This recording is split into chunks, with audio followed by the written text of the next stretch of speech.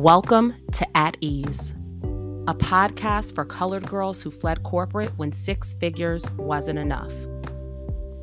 Whether you decided to quietly quit, took a leap of faith, pursued your passion over a paycheck, or are building a side hustle, join me each week as we redefine success by reshaping our minds. I combine my lived experience and conversations with entrepreneurs and Black women to leverage thought work, to reconnect with our bodies, combat burnout, and build businesses.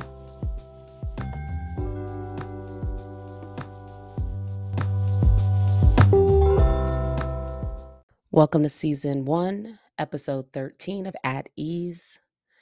Today's guest is Brandy Johnson. She is a personal style expert and body confidence coach, learning and development leader, speaker, writer, and the founder of Brandeis Nicole, a personal style and coaching firm. After earning degrees at Brown University and UC Berkeley, Brandy led a career as a learning and development leader and executive at a national consulting firm. She quickly earned a reputation for style along with program design and training and found herself coaching her colleagues on looking their best.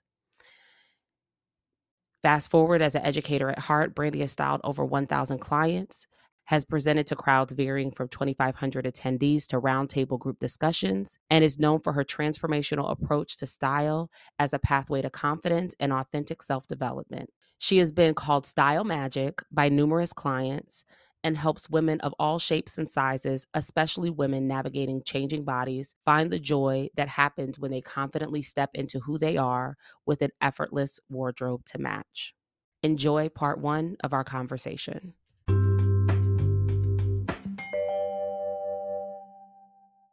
Hi, Brandy. Hi, Kristen. Go ahead and introduce yourself. Tell us your name and what you do. I am Brandy Johnson, and I run a personal styling firm called Brandeis Nicole. My mission and what I'm here to do on this earth for at least right now or a good while is to help women release limiting beliefs about their body size and worth, and to elevate their style in a way that uplifts them, spreads joy, and helps them to have a wardrobe that aligns with how they're evolving in all aspects of their life. So that is what I do. I offer one-on-one services. I have a group coaching program, all sorts of good stuff. I love that you say the piece around feeling good in your body. And I know that's how we connected. I saw you comment something about body neutrality. Mm-hmm. And I was like, oh my goodness, a Black woman, body neutrality. That's right. Let me connect with her. Like, hi. I was like, hi. Because I think I'd seen you around too, and you were like, let me just slide into a DM. Like, I saw you said body neutrality. I was like, I did. Yeah. And for what I do with, women in leadership and even with building systems, people are like, what the heck does body neutrality have to do with any of that? But the reality is, at least for my journey and my experience, when I was spending my days beating up on my body or really being at war with my body, I could not focus on the things that I said I actually wanted. Yeah. And so when I learned to, look at my body and eventually life through a neutral lens, it was a complete game changer for me. So yeah, I think that there's we vastly underestimate the amount of mental weight we carry around when it comes to our bodies and our style. And, when you think about it, getting dressed is one of the few things we have to do every single day. I don't care how casual it is. I don't care how informal, or if you've got, a quote unquote 9 to 5, which, for most of us, if you're still living that corporate life, is like a 9 to 7 or like a 9 to 9. But, again, like no matter the setting, work, weekend, whatever, you got to get dressed, even if it's loungers, like you got to get dressed. And so this thing that we do every single day when that feels really hard and frustrating and it feels like we don't have what we need, or it feels like a direct path to attack ourselves and be really mean to ourselves every morning, that's a lot. And I think we've learned to just pretend that we can compartmentalize that, like we have all these like icky feelings in the morning and then we go on about our day like it's separate. And it's like, no, the way that you started your day has a profound impact on the way that you go about your day. And it's cumulative. I mean, if you've been feeling some type of way for a long time, that's a really hard space to be in. Yeah. And even the piece you said around it being cumulative, I remember a couple years back, my family we took family pictures, right? Mm-hmm. So my parents are all excited because they're grandparents now, and they're like, we need all three generations, all my kids, all my grandkids, and like the spouses in a picture. And at the time, I was going through a divorce. So my then husband was not in the picture. And I remember looking at that picture when we got them back, and I hated it. I mean, I picked apart every single thing about my body, about how I looked in comparison, like to the rest of my family. And I was just feeling so down. And I remember my therapist saying to me, is this your comfort zone? Is this where your mind goes when you have other things going on? You consistently feel bad about your body, or you consistently say negative things about your body and what your appearance is. She's like, is there actually anything wrong with your appearance in this picture? Or is it the fact that you're sad about the divorce? You're sad because your husband isn't in the picture, and your comfort zone is to go back to picking yourself apart. Mm-hmm. And that was a huge aha moment for me. And, once I took a step back and like was objective, right? Yeah. And like looking at the picture, I'm like, she's right. Can you share what drove your decision to leave corporate, and how did you prepare? My dad was an entrepreneur, actually. He was a tax preparer, CPA. And it never, ever, ever, ever occurred to me that I would ever be a business owner or have my own company. I always thought of myself as a company person. And, I liked that biweekly check, coming in. And, it was interesting. I think that, there's all ways to do this, right? I am, and this is, might not be, or might be like a don't try this at home kids type of thing, but like I had zero plan. So but again, I firmly believe that your steps get ordered, right? And there's like one stone that you can put your foot on, and you might not be able to see the next stone, but like, through faith, it's like you just kind of keep stepping out and like that stone appears. And that really has been my business journey. So, for some context, I was working in education reform for a very long time. I was a senior managing partner and managing large product suites and big teams and national products and all that good stuff. And I was really, really, really burnt out. And so I took a step back and left that particular company I'd been with for 9 years, which is like an eternity in today's landscape. And I took a position at a graduate school of education, and I was an associate professor of practice for a year. And then, as luck or chance or, providence or whatever you want to call it would have it, the founder of this graduate school, it was a new graduate school, is like a serial entrepreneur. And so I kind of had like one foot out the door, and he was really open to talking about that, which is really cool. It wasn't this kind of like, well, you got to work here forever. And like, are you putting in your time? It was really like, okay, well, like, let's talk about what you want to do next.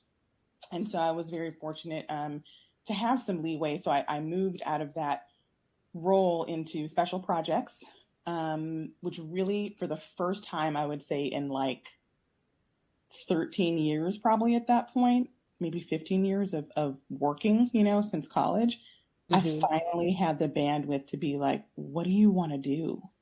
what do you want to do? Because corporate or any setting like that will keep you on this hamster wheel.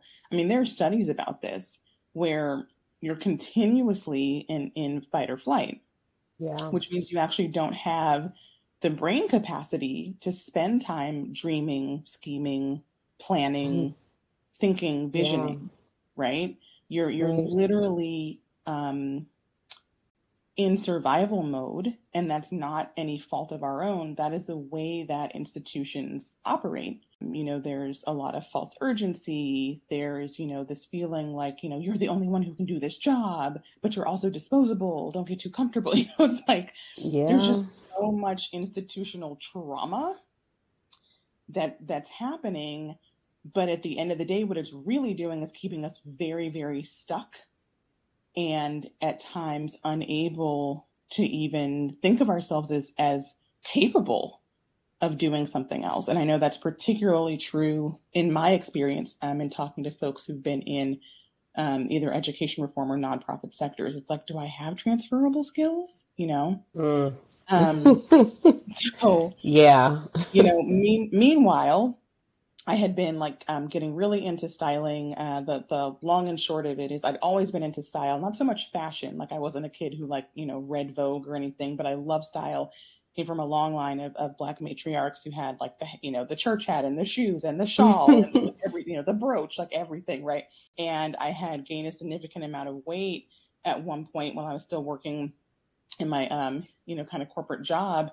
And it threw me, you know, and I did what I think a lot of us do is, you know, I blamed myself. I didn't know that's what I was doing, but I blamed myself for gaining the weight. And the way that translated was I punished myself by not investing in new clothes. So it was like, you're just going to get the, like, you know, bargain basement, whatever, just like look, quote unquote, appropriate at work, get by. But the idea of spending money on this body that I so desperately wanted to think was temporary was beyond me. And a full season went by. I was living in New York at the time, so there were like, you know, real seasons. And when the weather started to warm up, I was like, you have a choice to make. You know, you can continue to just like, I mean, like my clothes were depressing me, you know, as someone who always liked style. It was like, okay, like which merino V-neck sweater will we put with which houndstooth pant today? I mean, it was like a uniform. It was not a fun uniform. Like it was awful. Yeah. And I finally chose myself. And I said, this body at this size, we're going to figure this out. And I had to learn. This was actually my first learning into fit.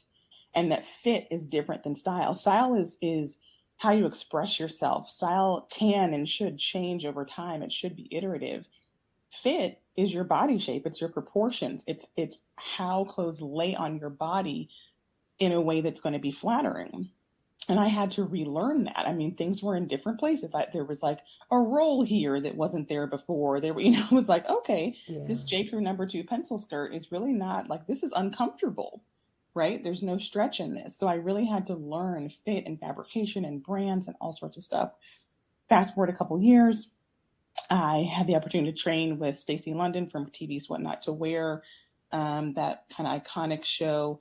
And I got selected to join her team. So I was still working my 9-to-5/9 to 9 this whole time. But by the time I got to that professor gig and then the special projects, like I had room to be like, is this a job? Like, do people do that? You know, like, is this? And I had clients, you know, and, you know, very much in side hustle mentality. And I remember one client of mine who is really great. And she had started her own business. She was a lawyer, corporate lawyer. And so that special projects contract was coming to a close. I actually applied to and got a couple positions back in corporate, but more like in fashion. So some like large subscription box companies you might have heard of, ultimately turned them down. Like the money wasn't what I wanted to be making. I still was living in New York. I was like, the math isn't mathing.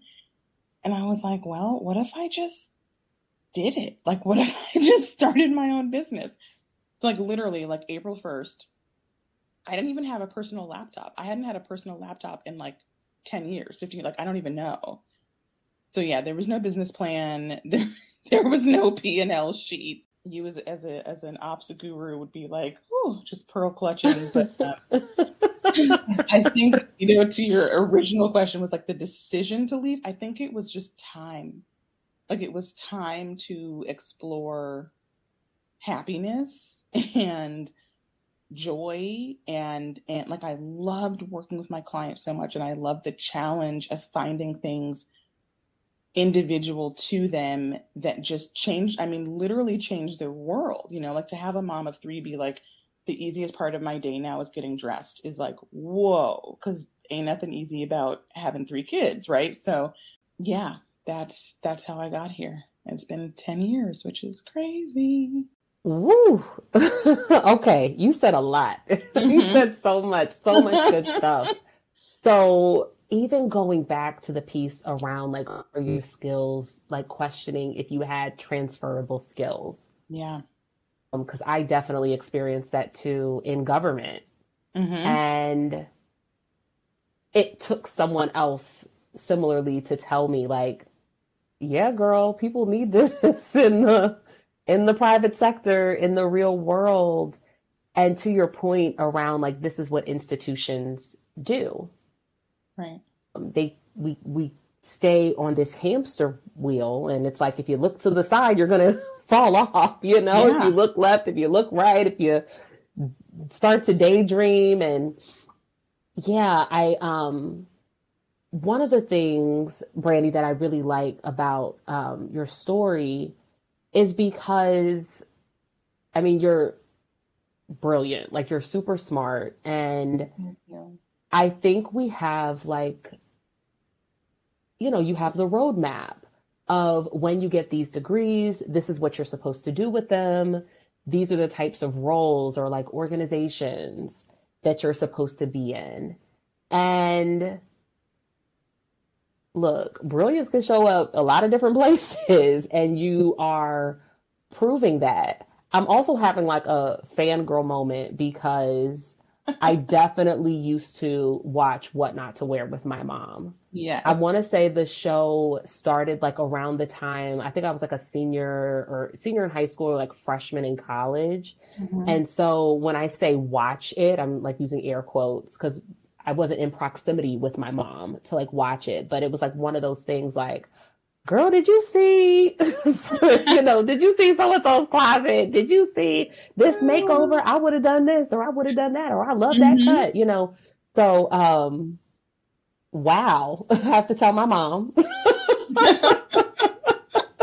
I have to tell my mom that I interviewed somebody who worked with Stacey London. That's super cool. And yeah, I don't have 3 kids, knock on wood. I have 2. But yes, getting dressed and even just the things you said around like your body changing. I know that is absolutely something I have struggled with. And when it comes to style, I had a very distinct, I think, style at one point in life. And then I think for me, kind of like you said, you bought like your body changed and you brought like the work appropriate things, like the bare minimum for work. And I remember being in the workplace and people telling me like I was too much. Like you cannot come in here in that bright dress and natural hair and you want to wear like slightly higher than normal heels. Like it's too much. You have to tone it down. And so I think even just like hearing that over the years started to chip at some of, I don't know if it was like my confidence, or I should say my confidence in my style, if that makes sense. And then you have kids and your body change, like you say, it's roles that wasn't there before. Your shape's different, and society or like diet culture would have us believing like this is temporary. Right. Like this is temporary, just change your body, or snap back.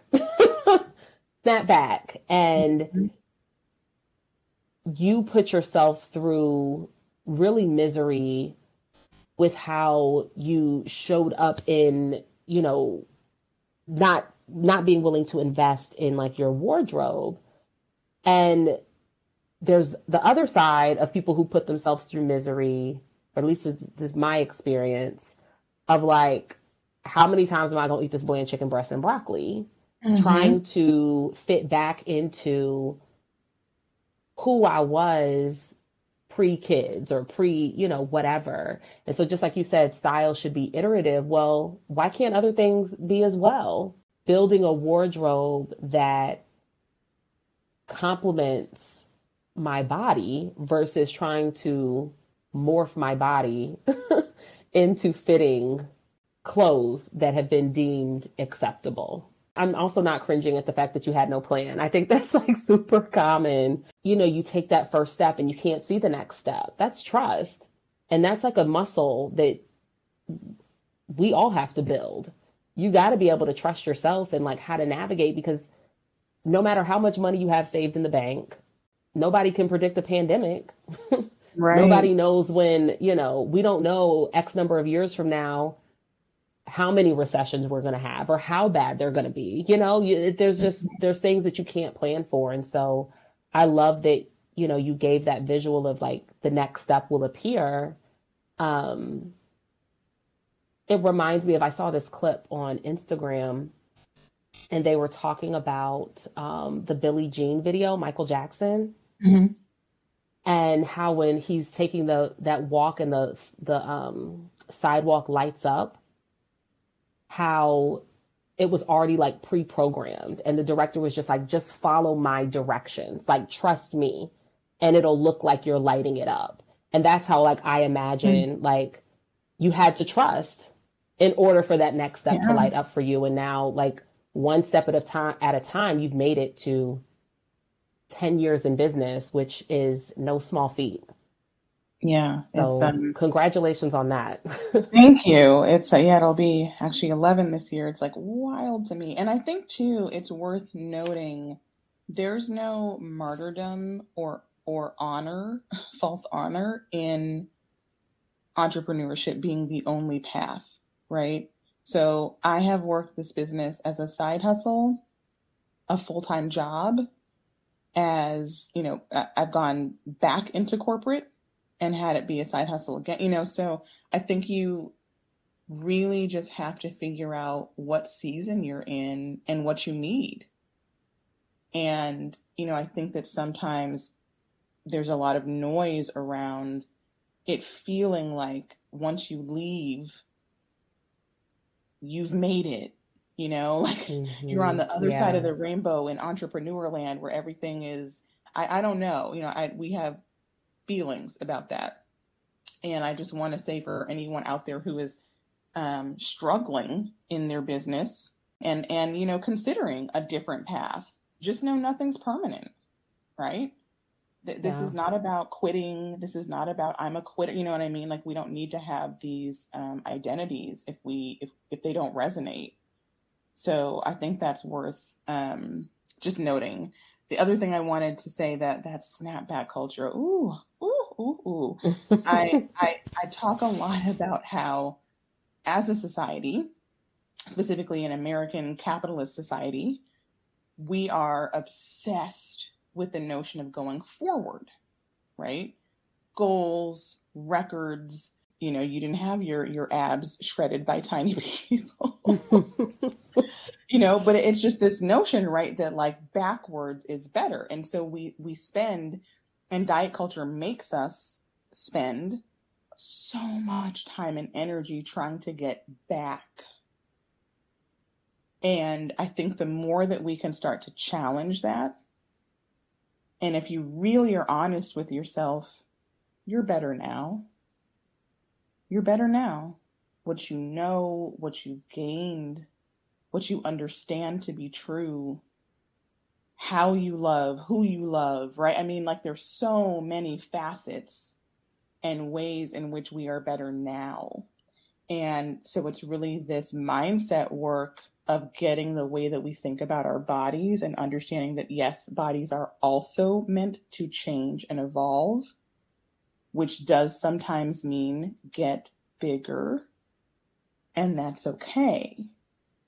Challenging this notion of always going backwards is hard, but I think it's really, really crucial. Ooh, Brandy, you just said something. That is so true. That is so true. And as you're talking, I'm playing back in my head just things that I've heard over the years, things that I've said to myself. And, you know, the fact that I also at one point was a health coach and fitness instructor. I mean, I've heard a lot of women talk about their bodies, right? And Mhm. I'm even just something that just came up was a conversation of, I heard someone say, I have to lose this weight. This is the biggest I've ever been. And I was like, this is also the oldest you've ever been. It's the Mhm. happiest you've ever been. This is also for this person in particular, is the most you've ever had like a regular practice of movement. And how can you like have all these wonderful things going on and yet you're still holding on to this body or this image that you had 10 years ago? Yeah. And I remember I didn't appreciate it at the time. My cheerleading coach in high school, she said to us that we were like obsessed with the idea of being young and cute. And she was like, you're going to see one day you gonna learn to love your grown woman body. And I remember Mhm. looking at her like, what, Jennifer? Like, Mhm. and she was like, my husband loves my grown woman body. And I mean, at the time I was in high school, but she was in her 30s, and Mhm. she's right. Yeah. Your body tells a story, just like your business tells a story. And it's not good or bad. It just is. It's the journey that you've been on. I mean, even when you think about anti-aging, Oh, aging backwards, mhm. there is a piece around holding on, and it's like holding on so tightly. I emailed my newsletter out to my community this past week, and I was like, this notion of, basically it's like you're never small enough, you're never young enough, right? But then it's like, wait a minute, wait a minute. I think for a lot of us, we're at a certain age and stage in life where it's like that's not true. You know what I mean? Like I love this stage of life, and I love what I've learned, and all those things. And when we think about diet culture and this pursuit of smallness, really at all costs, like you said, the bland chicken and broccoli. I mean, it's like, what won't we do Mm-hmm. to get back to smaller bodies? And I was like, typing. I get really like impassioned, and I'm like typing this thing out, and I was like, I just think that we are delusional. We're delusional if we think that a focus on being smaller, being in a smaller body, isn't making us shrink in other ways. Like you Yeah. just can't have one without the other. So if we're constantly trying to get smaller and smaller and smaller, we may think it's just our body size, but it's like, where else is that showing up? Where else is that showing up for you in your life that you're just trying to smallin yourself into the background? Yeah. This whole notion might have like take up space, and it's like, yeah, we want Except to in your do body. that, Except with your right? body. Except with your body. Please don't do it with your body. Like, wait a minute, wait a minute, wait a minute. And I think just, so much of that, just ingrained that phobia, and especially for Black women, especially, I mean, it's pervasive, right? It's everywhere. But I do think that there's something in particular about being Black and fat that Mm-hmm. just triggers. It just triggers people. It triggers us as Black women. I always say the way that we do one thing is the way we do everything. Mm-hmm, And mm-hmm. so to that piece around shrinking, and this came up for me when I shared with you that I had gone through a coaching program around, body neutrality, body wisdom, intuitive eating, all of that. While I was in the course, one of the books that we had to read was Fearing the Black Body by Sabrina Strings. That Mm-hmm. was amazing because it talks about really the roots of the obesity epidemic, and it all started with race. And so, diet culture, wellness culture at the end of the day is actually rooted in It has racist roots. It's not about health. It's not about actually being well. It's about another way of marginalizing a group of people. That was one book that was really eye-opening, particularly because my background in federal government, I do something called classification. So I classify positions based on the type of position, the type of work that you do, the grade, pay. There's all these different categories, but the book is rooted in like the first classification system that we had, not just in this country, but in this world, and that it was based on race and just all the different ways that we have been classified over the years for the purpose of marginalization. And another one is called Shifting: The Double Lives of Black Women. And I remember, so the book is broken down into like different areas of our lives: beauty, career, the church, relationships. And I remember reading it and saying, well, we could also say shifting as shrinking. We're shrinking our bodies to be acceptable. We shrink our voices to be acceptable. I mean, even when you talk about our body and our hair, like natural hair, like being comfortable with wearing your hair as is still, in some cases, a revolutionary act. Yes. So, you know, how we shrink ourselves in relationships. It to your point, I 100% agree with you. We can't just do it in one place. We're not wired that way. We can't compartmentalize in that way.